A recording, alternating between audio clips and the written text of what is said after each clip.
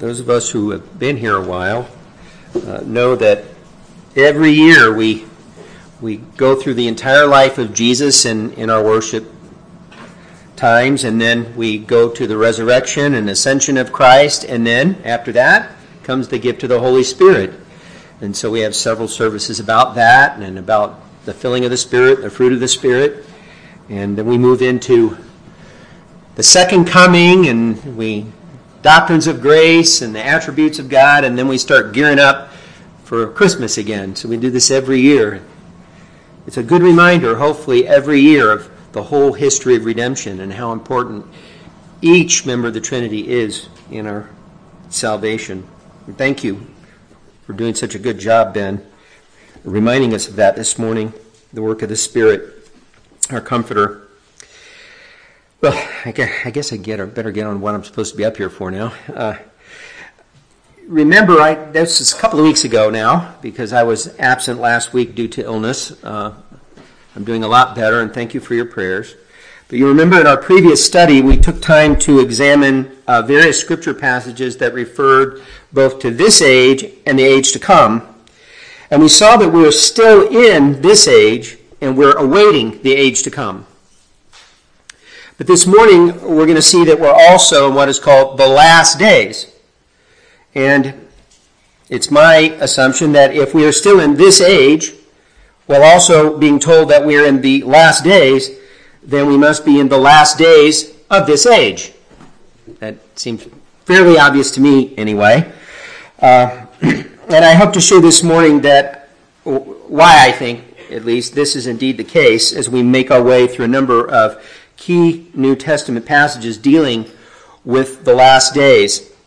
And I decided that this is going to become a three-part message, because next week I'm going to talk about a little bit, are there more than these two ages, this age and the age to come? Does the Bible indicate more ages than that? And what can we know, if anything, about when this age began? My understanding of both of those things is pretty sketchy. I'm not sure the Bible's very clear on just how many ages there are, when they were, or maybe even when this age began. Although it certainly began before Jesus came the first time, and as we see this morning, ushered in what are known as the last days, I'm assuming, of this age. Must be a long age if the last days have been so long. But more on that next week. I'm just trying to give you the lay of the land. And, of course, all of this is just because I was ready to teach on 1 Timothy 4:1 next, and it mentioned the latter times. And I'm trying to give us an understanding of what Paul was thinking when he used that phrase. And we're going to look at that passage briefly again today. And then hopefully in a couple of weeks I'll be able to really get back into 1 Timothy and start back with 1 Timothy 4:1 and dive into that passage a little better. Before I get into our first text for this morning, though, I, as always, feel a very desperate need to pray. So let's do that. Pray with me, if you will. Holy Father, I ask on behalf of every believer in this room this morning for the filling of your Holy Spirit. We thank you. We praised you this morning that the Comforter has come, that our Lord Jesus kept his promise that he would baptize us with the Holy Spirit. And everyone who's a believer here was baptized with the Spirit at conversion by our Lord Jesus. And we have the Holy Spirit. And we ask that you would fill us with your Spirit and that you would give us understanding as we look into your word. Help us to be careful in our interpretation of it. Help us all to be good hearers of the word. Give us the kind of wisdom that can only come from your Holy Spirit. We recognize that we're only believers because your Holy Spirit illuminated our minds and worked in our hearts so that we could see and enter the kingdom. And we know that we're utterly dependent now upon your Spirit to give us understanding.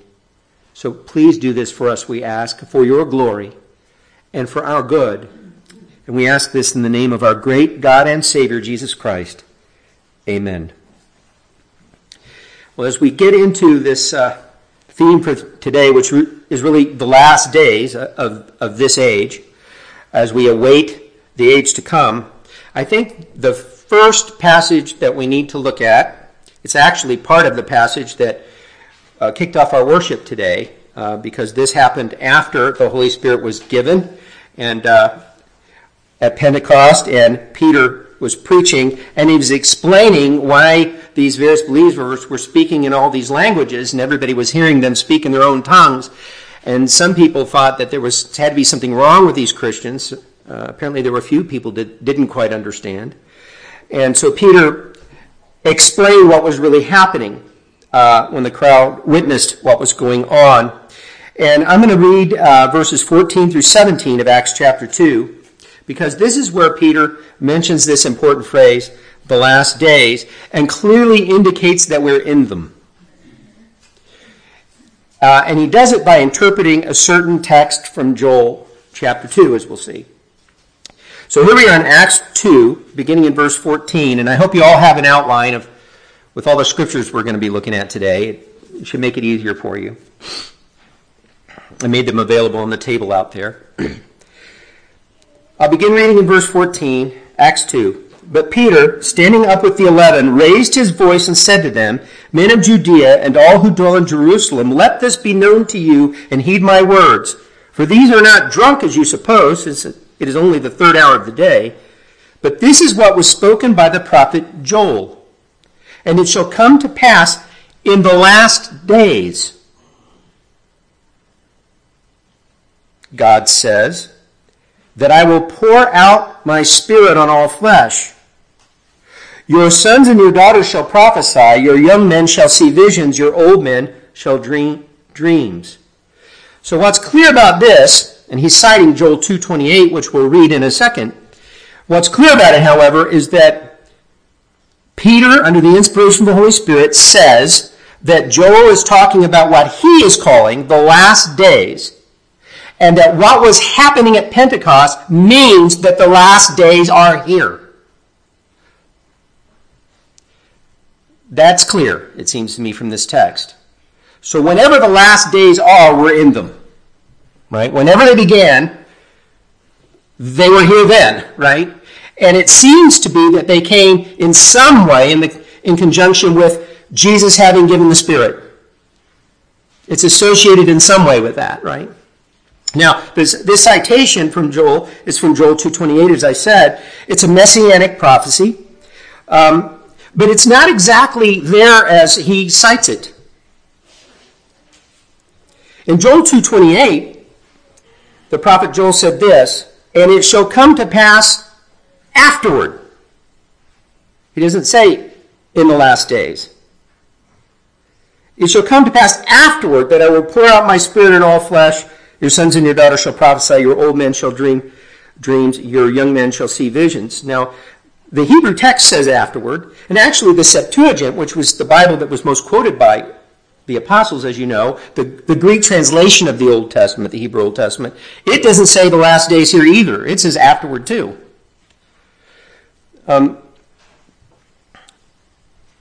So, why did Peter cite it this way? Well, he obviously wasn't trying to cite the text exactly as it was given. What he was doing, apparently, was giving you his interpretation of what afterward meant as he cited the text. And of course, being an apostle of Jesus Christ, he's allowed to do that. He's giving us an inspired interpretation of what that means, of how we should understand it. I think the Net Bible is correct when it observes that the phrase "in the last days" is not quoted from Joel, but represents Peter's interpretive explanation of the current events as falling in the last days. There can be no doubt then that we are in the messianic period foretold by Joel. Peter explicitly tells us that we're in this period, and that we must understand this period as what he calls the last days. That the afterward that was being spoken of by the prophet Joel is the last days. This is also confirmed by the author of Hebrews, this idea that we're in the last days. As I understand what he says, I think he leaves us in no doubt that the last days began with the first advent of our Lord Jesus and the events surrounding that. right? Which would include the giving of the Holy Spirit at Pentecost. Here's what it says in Hebrews 1 and 2. God, who at various times and in various ways spoke in time past to the fathers by the prophets, has in these last days, by the way, that's the same Greek phrase that was used by Peter on the day of Pentecost. He has in the last days, the New King James takes it as these last days because it's clear that we're in them, right? He has in these last days spoken to us by his Son, whom he has appointed heir of all things, through whom also he made the worlds. So it seems pretty clear to me that the last days were ushered in by our Lord Jesus at his first coming. And there were certain events associated with the coming of the last days, right?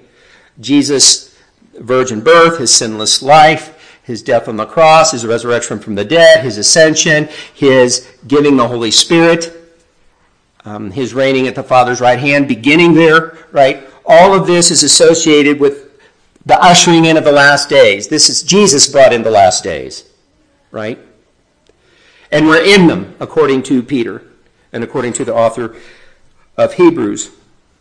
Now, several of the apostles also tell us about what we can expect life to be like in these last days. Obviously, from what we've seen, we can expect to be able to have revelation from God through Jesus Christ that in previous times people didn't get to have. We have the knowledge of Jesus Christ and the gospel clearly revealed in a way, and the Father and the Spirit and the work of the triune God revealed clearly in a way that heretofore it had not been revealed, right? And we get to experience the powerful working of the Spirit in our lives in a way that previous generations didn't quite get to experience. We don't understand all of that because we know in some way they have the Spirit, right? And he brought conviction and so forth and salvation. But there clearly is a difference, right? Even if we can't quantify it in every way. So we know there's great privileges that come with living in the last days as a Christian. But it's also a very dangerous time to live as Christians. There's great temptations in these last days. And James, the Apostle James, the half-brother of our Lord Jesus, remember they shared the same father, or mother rather, earthly mother, and they had a different father. In James 5, beginning in verse 1, we read this: "Come now, you rich, weep and howl for your miseries that are coming upon you. Your riches are corrupted, and your garments are moth-eaten. Your gold and silver are corroded, and their corrosion will be a witness against you, and will eat your flesh like fire." Yikes. "You have heaped up treasure in the last days." Now he's talking to people that are alive while he's writing, saying they've heaped up treasure in the last days. So obviously he also thinks we're in the last days. But he also thinks they're definitely not a good time for heaping up earthly treasures and for making that the goal of your life. Instead, they're time for seeking heavenly treasure, as our Lord Jesus also so emphatically urged in his own teaching, recorded in Matthew 6 in the Sermon on the Mount, where he said, beginning in Matthew 6:19, "Do not lay up treasures for yourself on earth, where moth and rust destroy and where thieves break in and steal, but lay up for yourselves treasures in heaven, where neither moth nor rust destroys, and where thieves do not break in and steal. For where your treasure is, there your heart will be also." James has a problem with people's hearts being set on earthly treasures. That's the wrong response to living in the last days. So it would seem to me that although men have always been tempted to heap up treasures for themselves, the last days are a time when men are tempted more than ever, perhaps, to rely on and store up earthly treasures. And our Lord Jesus has warned us against this temptation, reminding us that heavenly treasures ought to be our true goal. The Apostle Paul also describes the last days as a time of great spiritual warfare and apostasy in his first epistle to Timothy. And that's the passage I'm going to read now that all of this whole series started from one phrase in this passage, actually. 1 Timothy 4, beginning in verse 1, says this. Paul reminds us, "Now the Spirit expressly says that in latter times some will depart from the faith." So he's recalling a prophecy they're aware of about what they can expect to happen in the latter times. And it would seem to me that this is just another way of talking about the last days. I don't know what else he could mean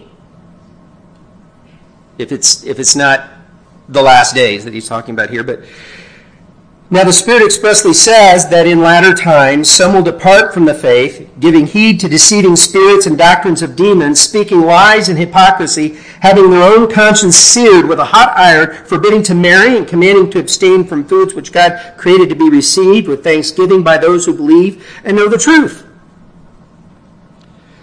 So he's describing and reminding the Ephesian believers. Remember, Timothy is in Ephesus when he receives this letter from Paul, 1 Timothy. And it's a letter directed toward Timothy, but obviously intended for the whole church there, right? Through Timothy. He wants to remind the Ephesian believers and all of us that the latter times, which we're in, the last days, are dangerous times. A lot of people are going to depart from the faith during these times. Now, why say things, though, that are kind of like the previous age? Or the time in this age previous to the last days? All this was already going on. Why point it out now? Why feel the need to point it out? Why are they giving us warnings about terrible things in the last days that were already going on before the last days? It's not like people got greedy only in the last days. It's not like spiritual warfare started only in the last days. Why do they feel it's so necessary to point this out? Well, I think probably because Christians who have experienced the salvation in Christ and understand that in the last days they have this wonderful privileges and this great message of the gospel has come to the world need to understand that that doesn't mean that the world's going to get better automatically. It doesn't mean that you're not going to have the same kind of temptations that have always been around. In fact, what is implied is that they're going to get worse, not better. And so it's not a time for letting down your guard. It's a time for being even more on your guard the last days. That's the way I take it. That's what seems to me to be happening in these kinds of passages. If we kind of look at the totality of Scripture and try to have a scriptural perspective when we read them, right? And we try to interpret Scripture by Scripture or weave these texts together and seek how they harmonize, because we know they do, right? Because God doesn't contradict himself, and that means everything that he says has to fit together, even if sometimes we don't know how. There are many mysteries still for us, many questions we can't answer. I'll get into a couple of those maybe next week, as I said. But there are also things that are clearly revealed. And what's clearly revealed here is that we live in dangerous times, even though they're times of great privilege and revelation from God. The devil hasn't become less interested in destroying the truth with the coming of Jesus Christ and the gospel and the giving of the Spirit, right? If anything, he's become more interested in that, more desperate. So the spiritual warfare is going to be probably even worse. The Apostle Paul uses yet another phrase. Paul used the latter times. He speaks of the last times. And this is another reason I think that Paul must, when he spoke of the latter times, had the last days in mind. They could use different ways of speaking about this period of time. Peter says in 1 Peter 1, 20 and 21, speaking of Jesus, he indeed was foreordained before the foundation of the world, but was manifest in these last times. Well, these must be the last days he talked about at Pentecost, right? And that the author of Hebrews had in mind when he said that Jesus brought this revelation from God, unlike what came before, right? He must be talking about the same thing, but he calls it the last times. Jesus was indeed foreordained before the foundation of the world, but was manifest in these last times for you, who through him believe in God, who raised him from the dead and gave him glory, so that your faith and hope are in God. Now, when we've seen how dangerous the last times are, you can see why such reminders are needed. However dangerous they are, the last times, we have hope through faith in God. We don't need to be frightened. We need to be on our guard. We need to understand the temptations that are around us. But we don't need to be frightened. God is on our side.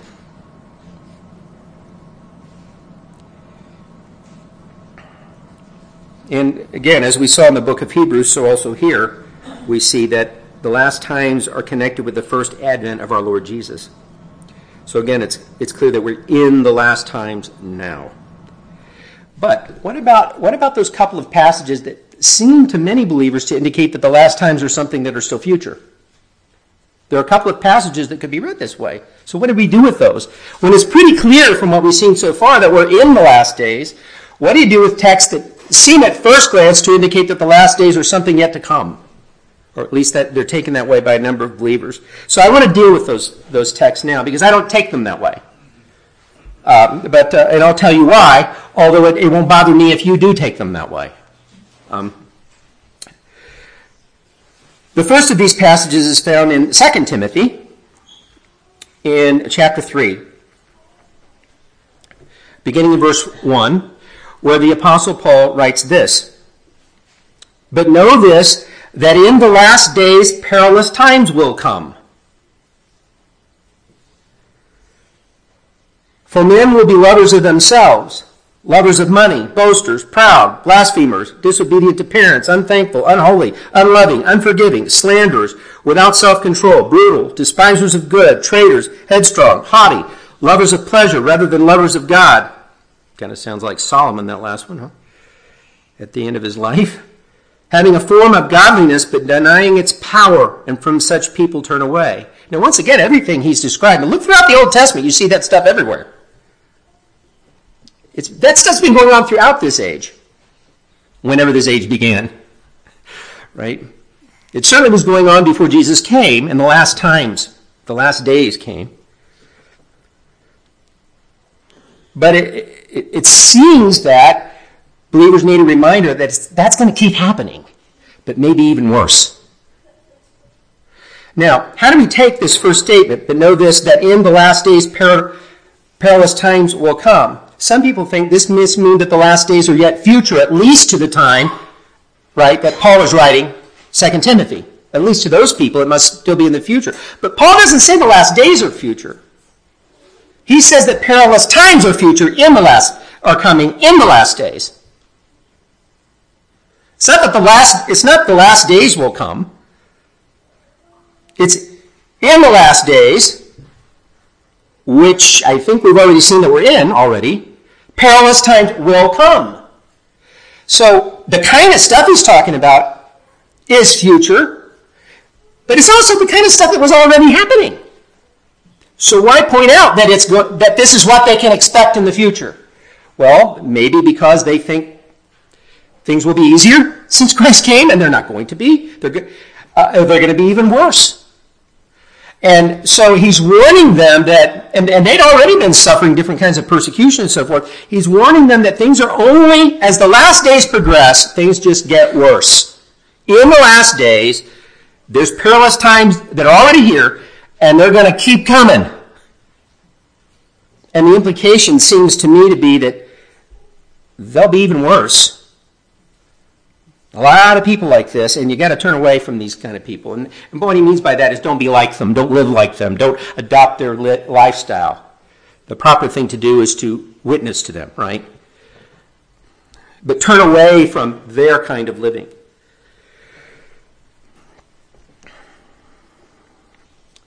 That's the way I take this text. I think we can harmonize it with the previous texts that indicate we're already in the last days very easily.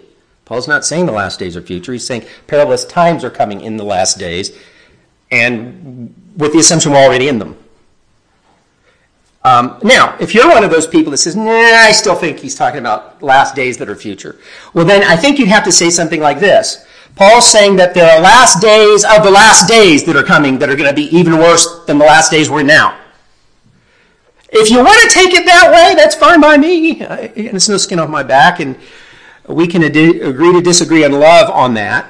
And you could try to harmonize these two kinds of texts that way.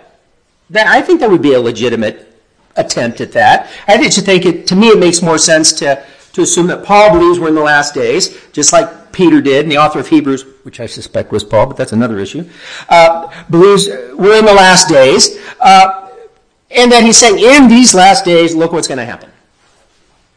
The same stuff that's always happened is going to happen. Only maybe worse. Hence the need for such a strong warning. There's another text that I read the same way by Peter. And Peter and Paul didn't disagree about whether or not we're in the last days, right? And we already know that Peter made it really clear he thinks we're in the last days. But in 2 Peter 3, he gives a similar type of admonition to what we've seen in 2 Timothy 3.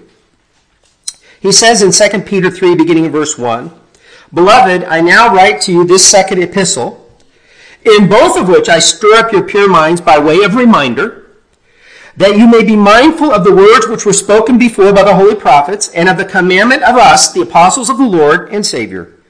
Knowing this first, that scoffers will come in the last days." Now notice again, he doesn't say the last days will come. Peter thinks we're in the last days. But he's saying in the last days that we're all in, you need to be reminded about what's going to happen. Because he's giving them reminders, he said. That scoffers will come in these last days, right? Walking according to their own lust and saying, "Where is the promise of his coming? For since the fathers fell asleep, all things continue as they were from the beginning of creation." And he reminds them that that's not exactly true. There's been some pretty big catastrophic events that have come since creation. But the point that he wants to make here is that, and I think this is somewhat unique to the last days, it's in the last days that we're looking for the second coming of Christ, right?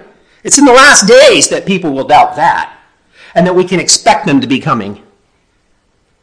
There's a heresy out there called full preterism. There's a partial preterism that says part of the book of Revelation has already happened in AD 70, and that the tribulation happened then. But they say the second coming is still future, and that means they're still Orthodox Christians if they say that. But there's this full preterism view, heresy out there, that's gaining some traction on the internet, where there are people professing to be Christians that saying that the second coming's already happened even. That's a little bit different than what Peter's saying here. But it's another way of saying they question that Jesus is going to come again. There was a period in time, there was a guy in our church that said he believed that. And of course, we wouldn't accept that. That is heresy. Jesus has not come back yet. Folks, if this is the new heavens and the new earth, I'm really disappointed. Because I'm still crying and I'm still dying.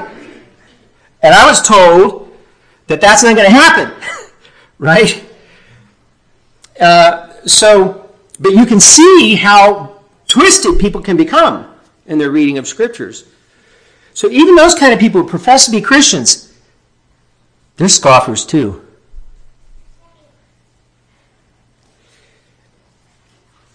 And we have to be on our guard for that sort of thing.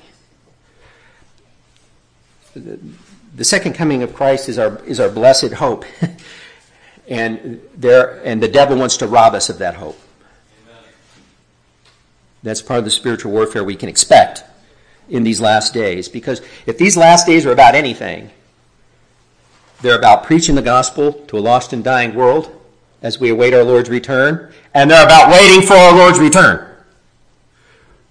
Being busy while we wait, but waiting for our Lord to come back. So, that's my take on the last days of this age and what they're about. But there is a last day that the Bible also talks about. The last day. And so I'd like to take time to just consider a couple of passages in which the last day is mentioned, which would seem to me would be the final day of the last days, is the last day, right? Jesus spoke of this day in several times, actually, a number of times. And we're just going to look at two of the passages in John, although I think in your notes you probably have several others just from the Gospel of John that I've given you there. John 6, in verses 39 and 40, Jesus says this, "This is the will of the Father who sent me, that of all he has given me I should lose nothing, but should raise it up at the last day." We're in the last days, but there is a last day that's coming still. That's what's future. Not the last days, but the last day is future. "And this is the will of him who sent me, that everyone who sees the Son and believes in him may have everlasting life, and I will raise him up at the last day." Now we saw in our previous study, when we talked about this age and the age to come, that the resurrection comes at the end of this age, when Jesus returns. And I'll just give you one example from last week's passages, or 2 weeks ago's passages that we looked at, right, in which this was clear. From Luke 20 and verse 34 to 36, Jesus says, "The sons of this age," which we're in, right, "marrying or given in marriage, but those who are counted worthy to attain that age," which, as we looked at last week, must refer to the age to come. "But those who are counted worthy to attain that age and the resurrection from the dead," we saw passages that spoke of the age to come and the resurrection of the dead. That's what Jesus is talking about here. He says, "They neither marry nor are given in marriage, nor can they die anymore, for they are equal to the angels and are sons of God, being sons of the resurrection." So the last day is the final day both of the last days and of this age, right? We're in the last days of this age, awaiting the last day of this age and of the last days. And so we're not surprised to see that the last day and the end of the age are both spoken of in conjunction with the resurrection that is promised by our Lord Jesus. This great day is also frequently referred to as the Day of the Lord. Actually, the Day of the Lord, you can find it in the Old Testament in a number of places. And in the New Testament, it tells us that that Day of the Lord ultimately comes at Jesus' second coming. And so Paul can call it the Day of the Lord, or the Day of our Lord Jesus Christ. There's a number of passages in the Bible that speak of the Day of the Lord in the Old and New Testament. But I'm just going to pick out one that we can take some time to read, where Paul speaks of the Day of the Lord. And we know it's the last day he has in mind because it's when the resurrection happens. It's the last day. It's the end of the age. That's the Day of the Lord. This is in 1 Thessalonians chapter 4, beginning in verse 13, where Paul says this. We're going to read into chapter 5. "But I do not want you to be ignorant, brethren, concerning those who have fallen asleep." This is a euphemism for those who have died in Christ. They have Christian friends and family who've died. And he says, "I don't want you to be ignorant, brethren, concerning those who have fallen asleep, lest you sorrow as others who have no hope." Now notice he says, he's not saying it's wrong to sorrow for fellow Christians who die. He doesn't want us to sorrow as those who have no hope. We sorrow, but we don't sorrow in the same way. There's a kind of joy mixed in with our sorrowing. And anybody who's had a loved one rather, who's a believer, who's died, you know what that is like, to sorrow with hope. To have joy and sorrow mixed together in your heart. You have sorrow that your loved one had to experience this horrible thing called death, which is a result of sin, and all the suffering that often goes together with dying. And you're in sorrow because you miss them so much, and you love them so much. But because you love them so much, you also have a joy for them in the midst of that, knowing that they're in the presence of the Lord, awaiting the resurrection. And so you don't sorrow as those with no hope, because the resurrection's coming. Paul says. For if we believe that Jesus died and rose again, even so God will bring with him those who sleep in Jesus. For this we say to you by the word of the Lord, that we who are alive and remain until the coming of the Lord will by no means precede those who are asleep. For the Lord himself will descend from heaven with a shout, with the voice of an archangel, and with the trumpet of God, and the dead in Christ will rise first. Then we who are alive and remain shall be caught up together with them in the clouds to meet the Lord in the air, and thus we shall always be with the Lord. Therefore comfort one another with these words. But concerning the times and the seasons, brethren, you have no need that I should write to you. Now, some of us are saying, well, I feel a need. but apparently they didn't have a need for that, and I guess we don't either. Or the Holy Spirit would have inspired Paul to write it down. But he says why they don't have the need. For you yourselves know perfectly that the day of the Lord so comes as a thief in the night, and we know that too. But notice here, he's talking about the resurrection, he's talking about the second coming of Christ, being when that will happen, and he's calling it the day of the Lord. This must be the same last day when Jesus said, when he will raise us up. And that's equivalent to the end of the age. So the last day of the last days of this age is the day of the Lord. This is how we put this all together. It's pretty simple, pretty straightforward, I think. And as I alluded to earlier, Paul elsewhere refers to our Lord's return on this day as our blessed hope. He says this in Titus 2, 11 through 13, where he says, For the grace of God that brings salvation has appeared to all men, teaching us that, denying ungodliness and worldly lusts, we should live soberly, righteously, and godly in the present age. We're in the last days of this present age. Looking for the blessed hope and glorious appearing of our great God and Savior, Jesus Christ. So as we live in these last days of this age, we look forward to the very last day of this age. The day of the Lord, when our Lord Jesus will return for us.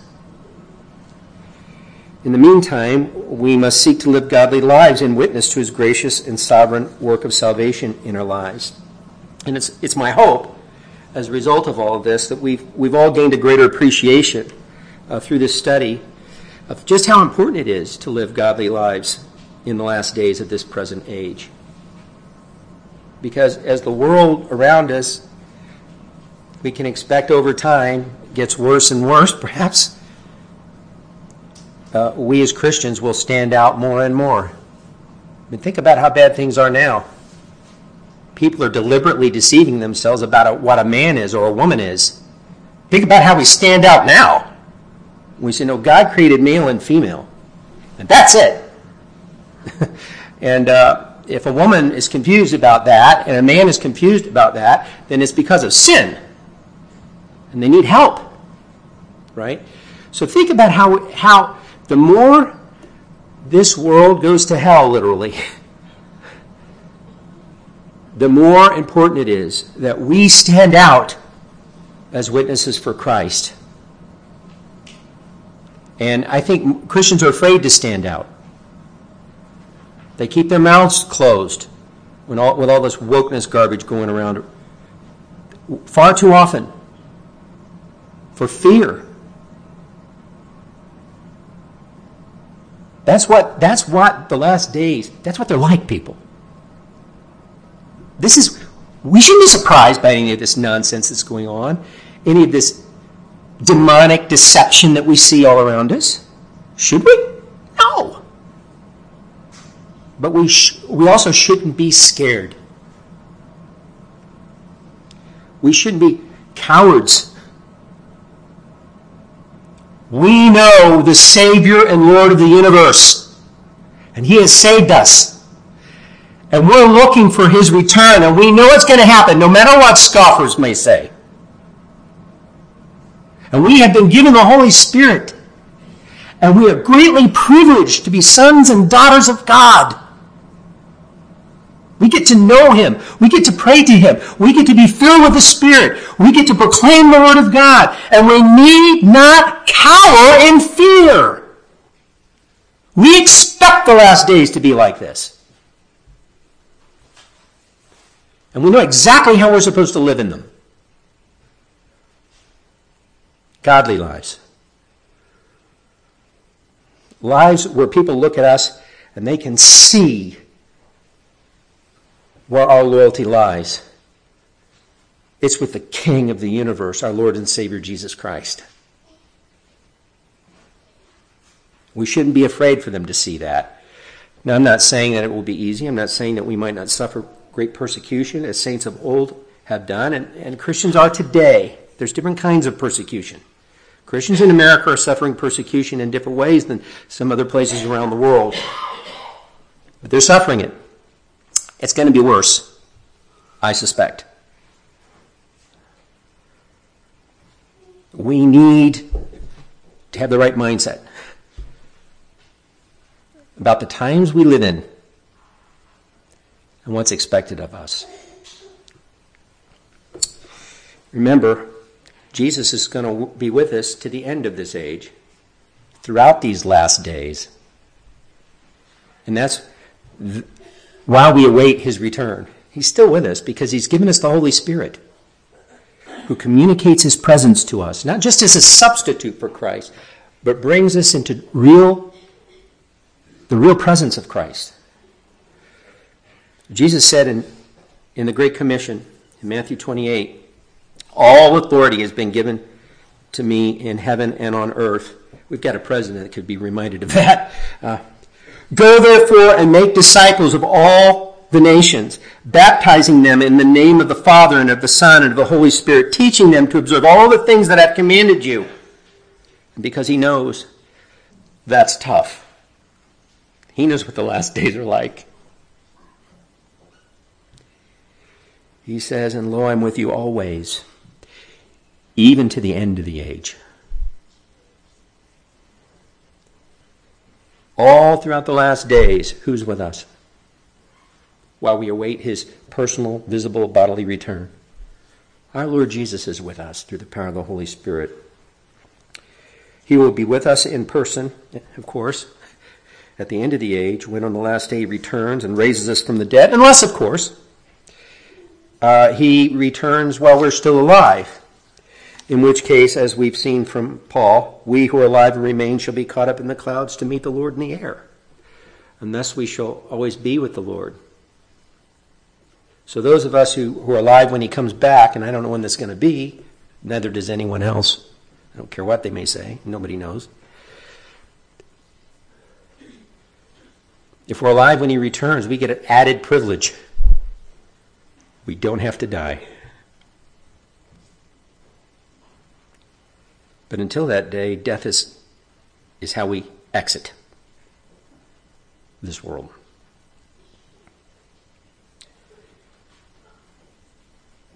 And we'll sorrow when people do, when they exit.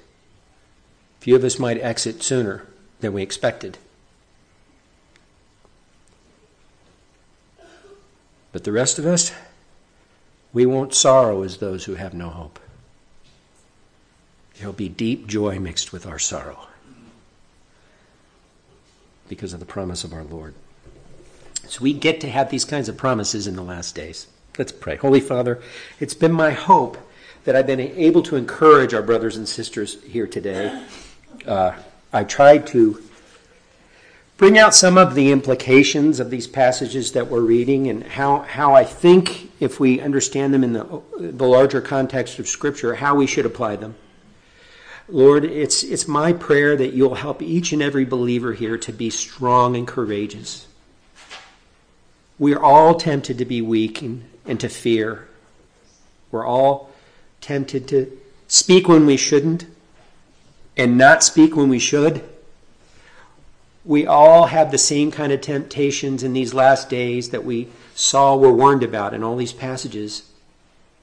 But we also all have the same Lord and Savior, Jesus Christ, that those saints had, that Paul had, and Peter had.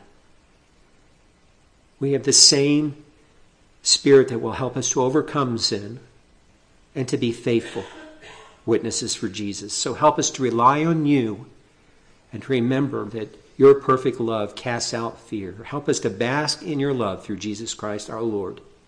And for anyone who doesn't know you as his or her Savior, it's our prayer that today you would please do for him or her what you've done for us. Through the power of your Spirit, I pray you will open their eyes that they may see. They may understand Jesus for who he really is, as the one who died on the cross for sinners and rose from the dead that we might have everlasting life. And all they have to do is trust in him as the risen Savior. And he will save them from their sins, give them forgiveness and everlasting life and the same blessed hope that the rest of us share. We'll give you all the glory for what you do as a result of this teaching and in answer to these prayers, because we're convinced that you and you alone deserve all the glory. We ask all these things, as always, in the name of our great God and Savior, Jesus Christ. Amen. Thank you all once again for your kind attention.